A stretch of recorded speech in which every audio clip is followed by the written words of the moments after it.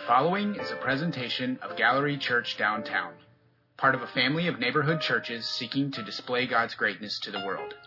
For more information, please visit gcbdowntown.com. Good morning, everyone. It's good to see so many people here today. Thank you, Kim, for sharing your testimony. I'd like to invite all of us to read 2 Corinthians chapter 9, verses 6 to 15. And you can get a Bible, and it's on page 1162 to 1163. Remember this: whoever sows sparingly will also reap sparingly, and whoever sows generously will also reap generously. Each of you should give what you have decided in your heart to give, not reluctantly or under compulsion, for God loves a cheerful giver. And God is able to bless you abundantly, so that in all things, at all times, having all that you need, you will abound in every good work. As it is written, they have freely scattered their gifts to the poor. Their righteousness endures forever. Sorry, my phone. Now he who supplies seed to the sower and bread for food will also supply and increase your store of seed and will enlarge the harvest of your righteousness. You will be enriched in every way so that you can be generous on every occasion, and through us your generosity will result in thanksgiving to God. The service that you perform is not only supplying the needs of the Lord's people, but is also overflowing in many expressions of thanks to God.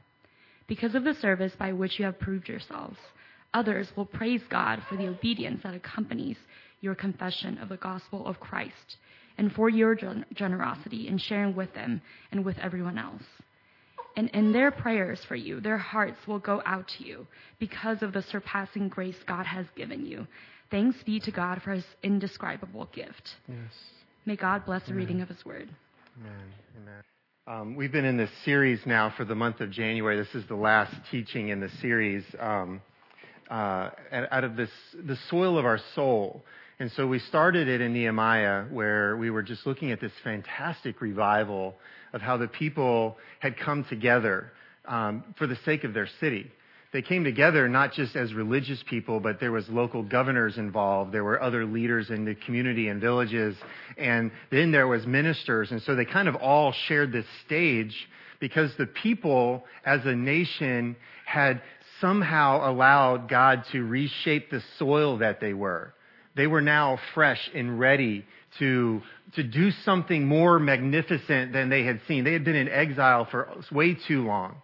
And they were dry and parched, and they had been fighting against one another, and others were waging war against them, and yet they came together, and the truth about their soul was evident in the way that they just approached the scriptures that were being read to them, and they had this beautiful love saying, just bring out the book. They were bringing out the scrolls of of Moses, talking about their early origins, the will, the commitments, the covenant that God had made with them, and the practices that we then in turn do to show him our love and our humility. And then we went on to the next week, and my friend Leon Pinkett was here, and he shared with you guys out of Matthew 13 about the passage in the parable of the different soils. And it's really just a miraculous parable to just sit in and marinate in and literally just say, Father, who am I? You know, when the rain falls on my life, is my ground so hard that it just washes right off and none of the seeds in my soil grow? Or am I so tramped down and trampled on that the seeds don't even make it in? But yet, we can be a church that when the truth of God takes root in us, could you imagine bearing 100-fold fruit? And that's not just in attendance. I don't want you to just think that we just want 100 times what's in this room. But yet, let me just be honest with you. If there was 100 times what's in this room, this city would not have the problems that it currently has. Because the discipleship of people into following after the will of God will cease murders, will stop children being hungry, will stop the homelessness issue, will stop the greed, the combativeness, the tensions. Because if we walk as Christ and everybody increases in the fact that they believe that the truth about Christ until he comes back is that we do everything out of love. And so imagine if it was just numeric, but it's not numeric. Some of you right now, you're allowing God to bear fruit in other ministries. There's people in our church right now that are serving our juvenile justice system. There's people in our church that are serving the poor. There's people in our church that are serving children. And imagine 100-fold increase of that ministry. We could turn our new $30 million juvenile prison into something more purposeful if 100-fold return came upon our efforts of trying to reach those that are in the hardest places. And then last week, Brandon and Emily did an incredible job walking us through Psalms 90, talking to us about the intentionality of us numbering our days and numbering the things that we do with our day, and us actually thinking about what we're putting on our calendar, thinking about the things that we eat, thinking about the things that we do, thinking about the people we're spending time with. Imagine if there was some way the Spirit would remind us every day, have you checked in with me? Before we just ran after our day. And so today, I actually had a teaching that I was planning doing out of Deuteronomy chapter 6. But on Thursday, the Lord told me to go a different direction. And so I am coming from a different vantage point, but I still want to read to you what is known as a portion of the great Shema of Israel. Because if I had a feeling, if I surveyed us in the room today, a lot of us in here would say that our Christianity is rooted in Christ. But Paul had some interesting teachings about us being grafted into a movement of God that was even before Jesus. That we were a part of the nation of Israel, and the promises that were given to Abraham are still the same promises. And so it's not that those are now all gone, but we're actually grafted into God's family, which the nation of Israel in the Old Testament was supposed to be that family representation. And like most families, we lose our way. But yet, we in the New Testament, because of Christ, are now brought into this great epic thing that the prophets were doing and that the apostles were now doing. And so I think that the Shema is still very relevant for us. And just imagine this. It says Hero Israel, but what happens if it said Hero Baltimore?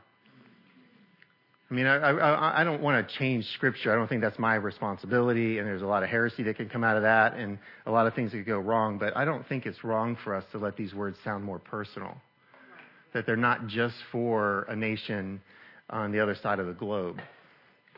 Hear, O Israel, the Lord our God, the Lord is one. Love the Lord your God with all of your heart, with all of your soul, with all of your strength. These commands that I give you today are to be on your hearts. I'm talking about the soil of our soul. Impress them on your children. Talk about them when you sit at home, and when you walk along road, and when you lie down, and when you get up. Tie these as symbols on your hands, and bind them on your foreheads.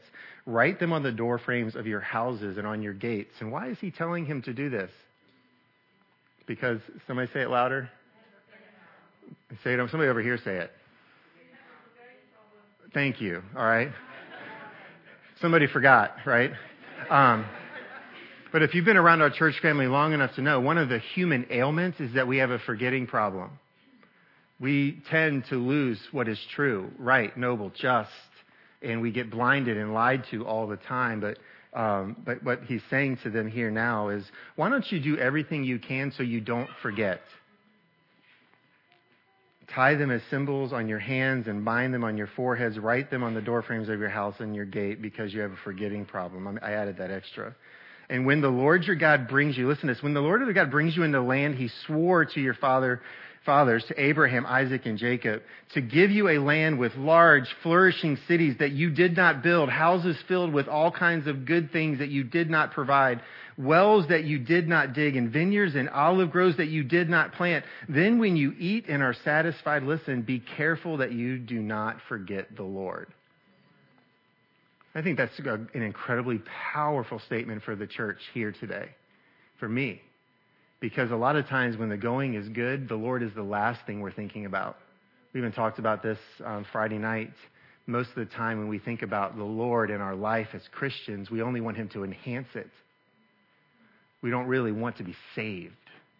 We don't really want to feel this lavish grace of God on our life. And so our faith is a lot of times more rooted in the fact that God can help me tweak bad days. but he doesn't need to be my life.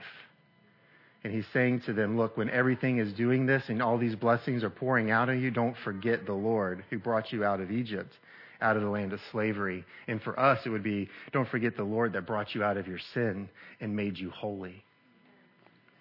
So that was going to be my sermon, but then I decided to focus on the fact that what does it look like for us to focus on all the blessings that they had? And so a little bit of context to the scriptures that Lee read to us today. Paul was an apostle. And if you want to know more about what an apostle does, you need to come Monday night. That's chapter 4 of Ephesians, so I'm not going to talk about it right now. But Paul was an apostle in the church, and so he was responsible for multiple churches. He was caring and raising up pastors and elders in those churches. He was teaching them and discipling them, laying a foundation in them so that they could then go and build that church family together. It wasn't going to be his long-term calling to them. He was coming to help them get sure footing under them so that they could stand the forces of the world and identify the evil spirits of their city and their times so they could wage war against it. And we find Paul in the Corinthian church talking a lot. There's 2 letters that we have that are around them. And the verses that we read are really the summation of a story. It's really the end of something that Paul's been doing, because one of the things Paul's role was to talk consistently to those leaders about the needs in each other's churches. And this passage in 2 Corinthians 8 and 2 Corinthians 9 was about the needs of a persecuted church in Jerusalem. The people in Jerusalem were being attacked by the Gentiles, and they were also being attacked by other Jews that thought that they had lost their minds. They were fighting against the fact that Jesus was Lord and the temple was useless. They were fighting against the fact that Paul was saying that Jesus is the only gate. They were fighting against the fact that Jesus was saying with some exclusiveness that you don't need a temple or an idol anymore because God's grace has made you holy so he can inhabit you. And that was not a theology in that day and time that people took to kindly. So the Jerusalem church was being persecuted. They were losing their homes, their possessions. They were being totally taken over. And they were in a place where they were literally starving to death, without homes and without the ability to take care of one another. And so Paul is now on a journey through the churches where he has been serving and faithfully, and he's talking to them about the needs of somebody else. And so when we look at this, he says at the beginning of verse 6, whoever sows sparingly will also reap sparingly. Whoever sows generously will also reap generously. Now let me just say this for the sake of a lot of you new folks to our church family. This is the first message in nearly 3 years that I've talked about money. All right, so just know that you just happened to come into church on that day. All right, so can somebody testify that that's true? Yes. Yeah. Some of you are like, finally, he's going to talk about this. So if you doubt me, please talk to somebody that's a regular part of our church, and you know that we collect an offering, but we hardly even announce that we're collecting it, which sometimes our elders and our trustees and other people get on me about. But I'm like, you know what? I want people to give because they came prepared to give, not because they felt coerced to do so, which is what the next verse says. Each of you should give what you have decided in your hearts to give, not reluctantly or under compulsion. And this is what I think. I want to write this back to a lot of pastors in the city. Some of you come from churches where the pastor has actually passed the offering plate 2 or 3 times. Like, I just believe somebody's holding out. Right? You will not be blessed this week, followed by 3 stamps, right? All right. But God loves a cheerful giver, does he not? Listen, and if you've ever been one, if you've ever been a cheerful giver, you never want to stop. Because you actually get more out of giving than you get out of taking. It is life-giving to be a cheerful giver. But here's a promise that it was said to the nation of Israel, that was said to all the prophets, and that's been said through the Gospels, through Christ, and through the early church. God is able to bless you abundantly. So that in all things and in all times, having all that you need, in all you will abound in every good work. As it is written, this is from Psalms, they have freely scattered their gifts to the poor, and their righteousness endures forever. There's quite a debate in our country right now about the poor, by the way. But I would love for God to say to our church, thanks be to God for his undescribable gift through you. So this goes back to actually 2 Corinthians chapter 8. So if you want to turn back in your Bibles or hit the little button that changes the page for you, in 2 Corinthians chapter 8, starting in verse 1, Paul is now talking not to the Corinthian church, but to the church in Macedonia. So he's on this progression. Now listen to what's happening here. And now, brothers and sisters, but here's my point. I want you to either identify with the Corinthian church or the Macedonian church today, or the Jerusalem church. Some of you in here need to be receiving the blessings of our church family. Some of us in here are going through an incredible amount of persecution, and others of us right now, life is good. Corinthian church, good. Macedonian church, terrible. Let's read. And now, brothers and sisters, I want you to know about the grace that God has given the Macedonian churches. Now, that is in reference to the Father loving us so much that Jesus made a way. Jesus is the in and through to all of God's promises. That's the lavish grace of God, something we didn't earn or deserve, but he just chose to lavish it on us. In the midst of a very severe trial, talking to them, their overflowing joy and their extreme poverty welled up in rich generosity. Now, that's not generally a sentence that we would imagine. It's generally the stock market was going well, I was full of joy, and so I was able to be extremely generous. Or our company did really well, we got a good end of the year bonus, so now I can be extremely generous. The Macedonian church wasn't going through that. The Macedonian church was under great persecution. In the midst of their severe trial, their overflowing joy and their extreme poverty welled up in rich generosity. For I testify that they gave as much as they were able and even beyond their ability. Entirely on their own, they urgently pled with us for the privilege of sharing in this service to the Lord's people. And they exceeded our expectations. They gave themselves first of all to the Lord, and then by the will of God also to us. So here, let me just imagine this. This is what I feel like Paul was going through right now with these people. I imagine they were bringing him gifts, and he was beginning to see how much it was in the condition of their church and where the people were emotionally and persecution and hunger. And he was seeing all this money coming in. And I believe at some point he was saying to them, okay, that's enough. Wow, wait a minute. Whoa, are you sure? This doesn't make sense based upon what I know about your church. This is the tone behind what Paul is saying to the church in Macedonia. And so he goes on to say this. So I urge Titus, just as he had earlier made a beginning, to bring also to completion the acts of grace on your part. But since you excel in my page turned. There we go. Okay, but since you excel in everything, talking to the Corinthian church now, not the Macedonian church. He's talking to the Corinthian church. He's sending Titus to them. That's what it's saying. Now, this is the Corinthians. Listen to them. Tell me if you can identify with this right now. But since you excel in everything, in faith, in speech, in knowledge, in complete earnestness, and in love that we have kindled in you, see that you also excel in the grace of giving. I'm not commanding you, but I want to test the sincerity of your love by comparing it with the earnestness of others. There's a story we read last night out of Luke 7. I'd like for you, if you're taking notes in your journals, and by the way, there are green journals through this period of time leading up to Easter that we'd love for you to use. But I would love for you to go back and read the story of the woman that wept over Jesus' feet and repeatedly kissed them. Luke 7. She wept repeatedly over Jesus' feet because she was called a great sinner. And she was aware that she was a great sinner. So her sin and her condition, hearing about the lavish love of God through Christ, caused her to weep so much that she wept over Jesus' feet, wiped it with her hair, and then kept kissing them throughout the whole meal. And at the very end, the Pharisee says to himself, which I think is really funny because he's having a conversation with himself, but Jesus hears it. And so he says to Simon,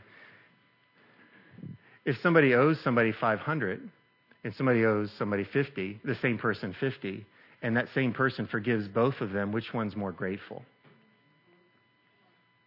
I believe that a lot of us in this room really don't think we're that bad of sinners.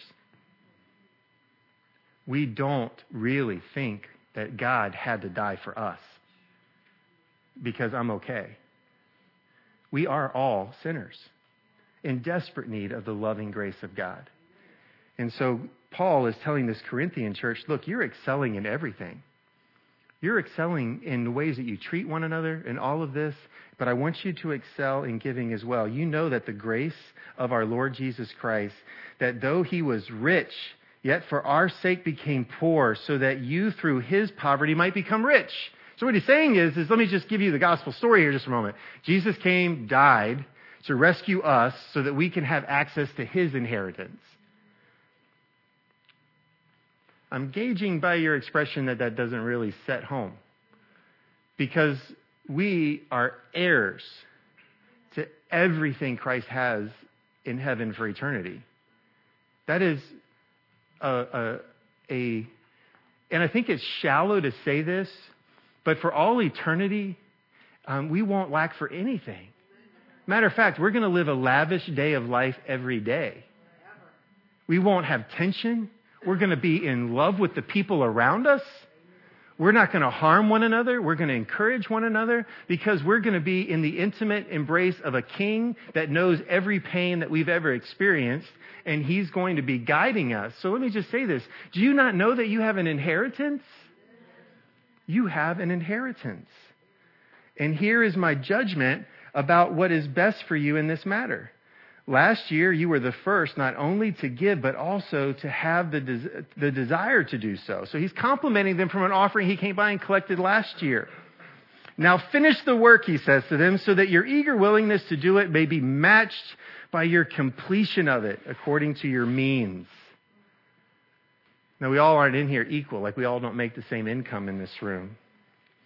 For if the willingness is there, the gift is acceptable according to what one has, not according to what one does not have. Now listen, that brings us back to the story of the widow with 2 pennies. When we bring an offering, the Lord is the one that determines whether it's pleasing. I don't believe there's anybody in this church we've ever gone to saying, I think your job is better than what you give to the church.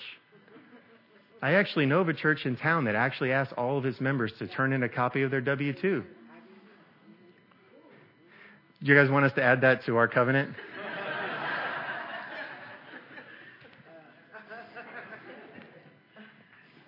The president first, right? All right, so here we go. For if the willingness is there, the gift is acceptable according to what one has, not according to what one does not have. Our desire is not that others might be relieved while you are hard pressed, but that there might be equality. I mean, really, heaven's going to be equal. So why can't God's will be done here on earth? But it's not legislated, it's the church. I want you guys to know this. Yes, we need to be proactive in government, and I want you to continue to do the good work that you've been doing. But I don't care what our government does, because when Paul was talking to the church in Corinth, the Christians and the people in those cities were taxed a lot higher than we are. They were under a lot more persecution than we are, and they didn't go around saying, well, let's just put it on everybody else to care for those.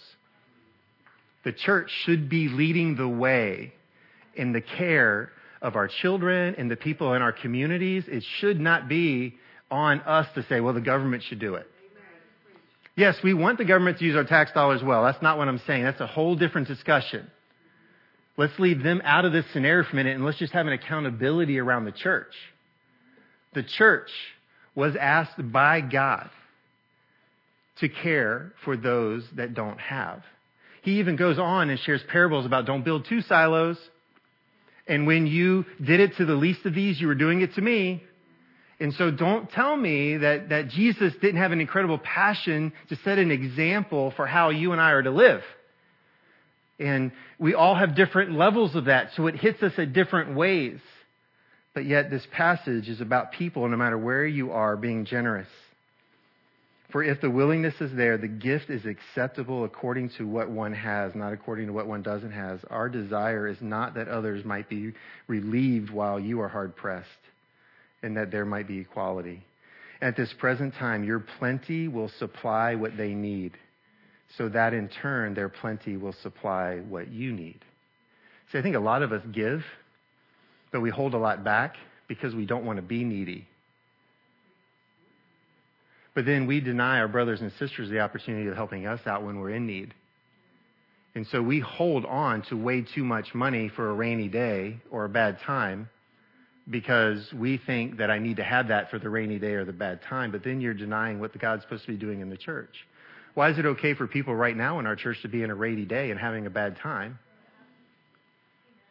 when maybe our generosity towards them is going to change their situation, and when we have a rainy day or a bad time, they're going to come to our need, and we'll get a chance to feel what it's like to have somebody do something for us that's beyond our wildest imagination. I actually shared this story last night. It was in a commentary I was reading by N.T. Wright, prepping for Ephesians, but there was actually a famous writer in England that his book became a movie, and it was all about family and animals, which I think many of you would enjoy. But if you want to know what it is, I'll share with you later.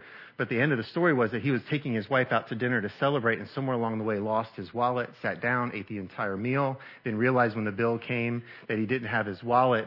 But when the bill came, his producer back at the office knew where he was going and had called to say, your bill is paid. And he didn't know that. Like, the producer didn't know he lost his wallet along the way. And that very successful person got a chance to taste what it feels like to be a recipient of generosity. I don't know why we fear being the recipients of other people's generosity. And I also don't know why we fear the bad day. Because the Lord said He's going to be with us today, and He's going to be with us tomorrow.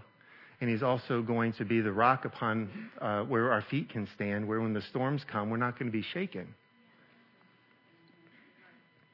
So now turning back to Corinthians chapter 9, 2 Corinthians 9, 1 through 5, there is no need for me to write to you about this service to the Lord's people, for I know your eagerness to help. Like, I almost sense Paul being a little sarcastic.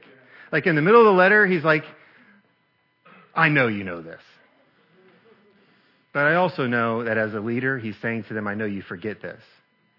And so he's saying to them, I know that you know all about serving the Lord's people. For I know your eagerness to help, and I've been boasting about it to the Macedonians, telling them that since last year, you and Achaia were ready to give, and your enthusiasm has stirred most of them to action.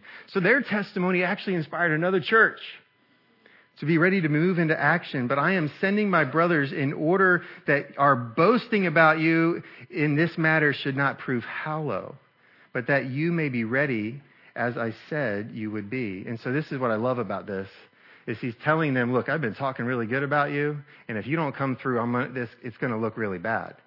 Because I've been telling everybody about your generosity and your love, and then if I show up and you don't have anything to give, or you give reluctantly, then what is that going to look like for His kingdom? And he goes on to say, for if any Macedonians come with me and find you unprepared, we, not to say anything about you, would be ashamed of having been so confident. So I thought it necessary to urge the brothers to visit you in advance.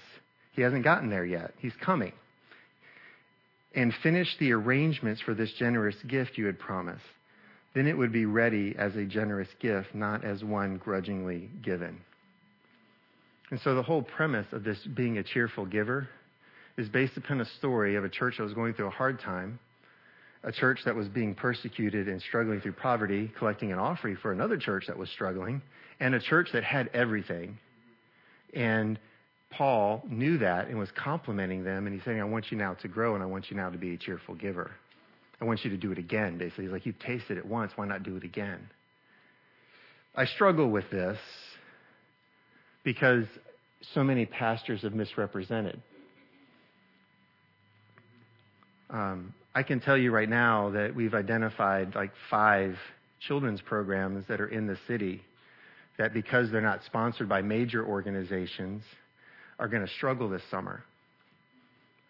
They work all-day programs for children when school breaks, and they give them breakfast, lunch, and many times send them home dinner, and they take care of them all day long, but they're underfunded because they aren't tied to major government money or other things. So last year we had the capacity to send $6,000 to those different organizations to help them. But this summer we want to be able to give out $15,000. But we also have a school to build in Guatemala. It's going to cost about $47,000, but there's going to be about 4 churches that are going to contribute to that, which I'm thankful for. But our portion of that really is going to be about $15,000. And so could we set a date and just imagine I'm just coming by and we have $30,000 sitting here on a Sunday?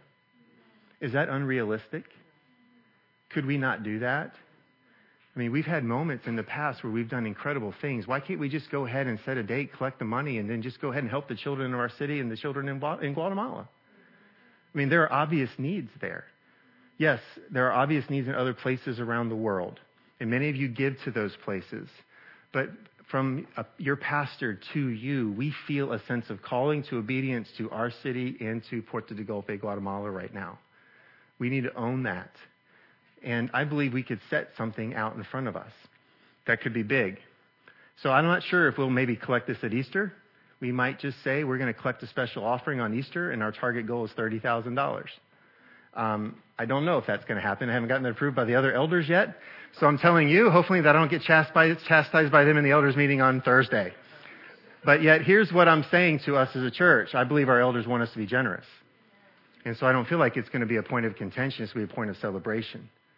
But here's one other thing that I haven't cleared by them. But it's better to ask for forgiveness than permission has been my motto. I'm just kidding. That is not in the scriptures. It was edited out.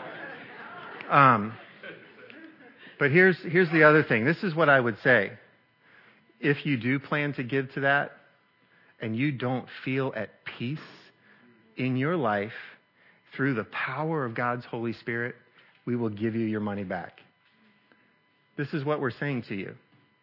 If you want to test the faithfulness of what we're talking to you about here today, if you want to drink from the generosity of God, I'm going to do something that is not necessarily biblical, but I feel like we could say to you with confidence, because I testify to this.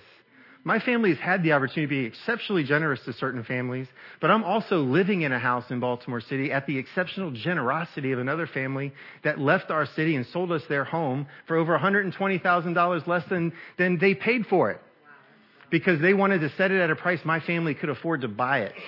I am a testimony of generosity in living and also in generosity in receiving. And I have to tell you, it's pretty sweet. And so I'm going to ask you as a church, would you please consider, would you sit with the Lord? Would you talk to the Lord? Would you do those things? And so a pastor that I've come to greatly respect is Pastor Brady Boyd, who's out at New Life Church. And he actually posted something this week. And so I just want to read his words to you about 3 categories, because I want you to kind of have it as a way. He says it in such gentleness and compassion, by the way. It's really hard to talk about people's money and not feel ultimately offended by every word that comes out. And so if you have been offended here today, no, it's not been my heart to offend. I feel like everything I've said to you has literally been read right out of the Bible. If it's not making sense. We just literally read 2 chapters of the Bible to you this morning. So if you're offended, I don't want you to be offended by me. But here's where he starts. He has a category, what he calls tippers. These people give the leftovers of their money. This level requires little faith and is motivated primarily by guilt or duty. They are typically inconsistent, giving only when prompted by a pastor at a church or by an appeal on social media. Tippers also, if they have money, they will give a portion, but the amount never stretches them out of their comfort zone and always makes sense. That's sort of what Kim's testimony was talking about here just a minute ago. They love the idea of giving, but are often ill-prepared to give. That would be a category of tippers. I don't know if that definition in many ways maybe summarizes a category you might fall into. The next category, tithers. These people have set aside the first 10% of their income to give to the local church. This is a huge step for the first level, because some faith now enters the question. The next slide. These people believe that God can do more with the remaining 90% if they're willing to give the first. Tithers typically give consistently and seldom have to be prompted or motivated to give. The tithers, these are people who have disciplined themselves to live with less money than they make, and they have made some sacrifices to get to this place of generosity, which shows a great deal of maturity. Next slide. The next slide is a different group, extravagant givers. While still tithing, they give even more to the ministries, single parents, missionaries, and struggling neighbors. These people are super budget conscious, intentionally living below their means and setting aside money now, knowing that they will have lots of chances to give later. They are attracted to bold vision, are never offended by being asked to give because they see it as a privilege and as worship. They carry the same faith as the widow seen by Jesus in the temple, giving everything, and they completely believe that God owns it all, and they are just stewards. They are prayerful and wise about their giving, but will not hesitate to give large percentages if God directs. This group prefers anonymity and will ask a lot of really good questions because they need details. We love that. And they take their time getting to know ministry leaders and only give when they see high levels of accountability and integrity. So are you in that category? Tipper, tither, extravagant giver. If you're in the extravagant giver conversation, can we schedule a meeting?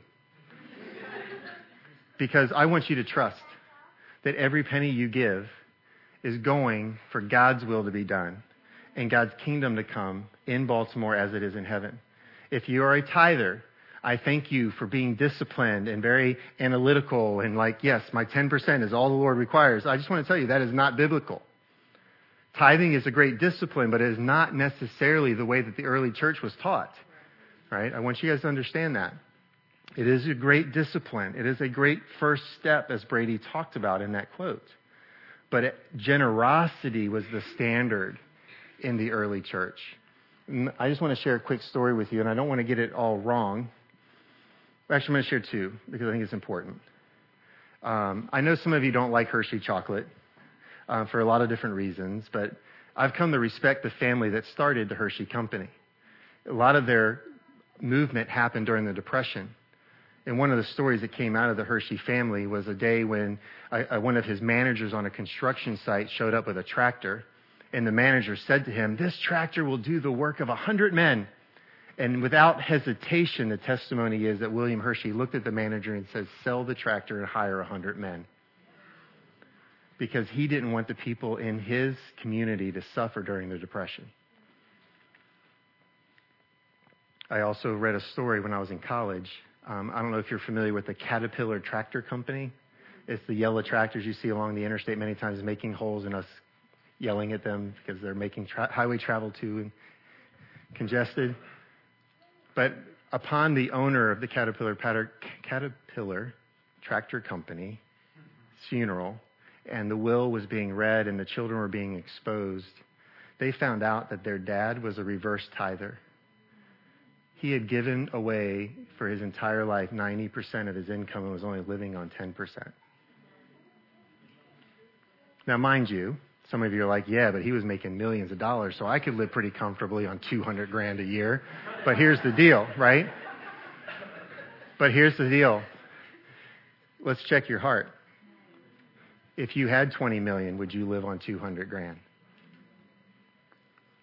Would that be what you were known by? Would you be like, yep, you know what, this is enough. Everything above this is going to others because I want to make sure that the Lord uses me to bring his daily bread, to bring his, because again, we are God's hands and feet in this world, the church. And God loves on the children that he loves through his church. We can't sit back and say, well, God, you better love on that person. He's saying, hey, I've asked you to do it. That's your responsibility to go and touch them in my name. So here's the closing question that I'd like for you to sit on. And it's pretty simple. What is the Holy Spirit leading you to do today? What about what I've said is the Holy Spirit leading you to do with your money? I'm actually feeling led, too, to offer a second question. If you've been offended by what I've said, why is it so offensive? because there's another slide that I skipped over that Josie typed out for me, because here's what the Holy Spirit does. The Holy Spirit brings revelation. If what I said to you is true, He is going to reveal it to you. If what I said to you today is from God, He's going to give you the wisdom now to know what to do. And if the Holy Spirit is a part of us, we have access to a power that is beyond our wildest imagination, and we haven't even tapped into it. And so today I just want to encourage us. What is the Holy Spirit leading us to do? Let me pray for you. Father, I come to you right now in Christ's name, and I just ask that your Spirit would confirm, would convict. If my words were wrong, would you change them? Father, even if somebody was offended by my little comment about the president, Lord, I ask right now that you would just draw that in and not let it detract from the truth of today. Father, we want to pray for our leaders. We ask that they bring your will in your way to our nation and all the way down to our communities. We want them to be successful. We want them to be a representation of your will and your way. So, Father, would you guide them, empower them, teach them, train them? But, Lord, we also have a sin issue and we're fighting against, and we need your Spirit to move in us. So, Father, would your Spirit bring revelation to our church family today based upon what we taught? Lord, would your Spirit bring wisdom, and would your Spirit bring power? And we pray this in Christ's name. Amen.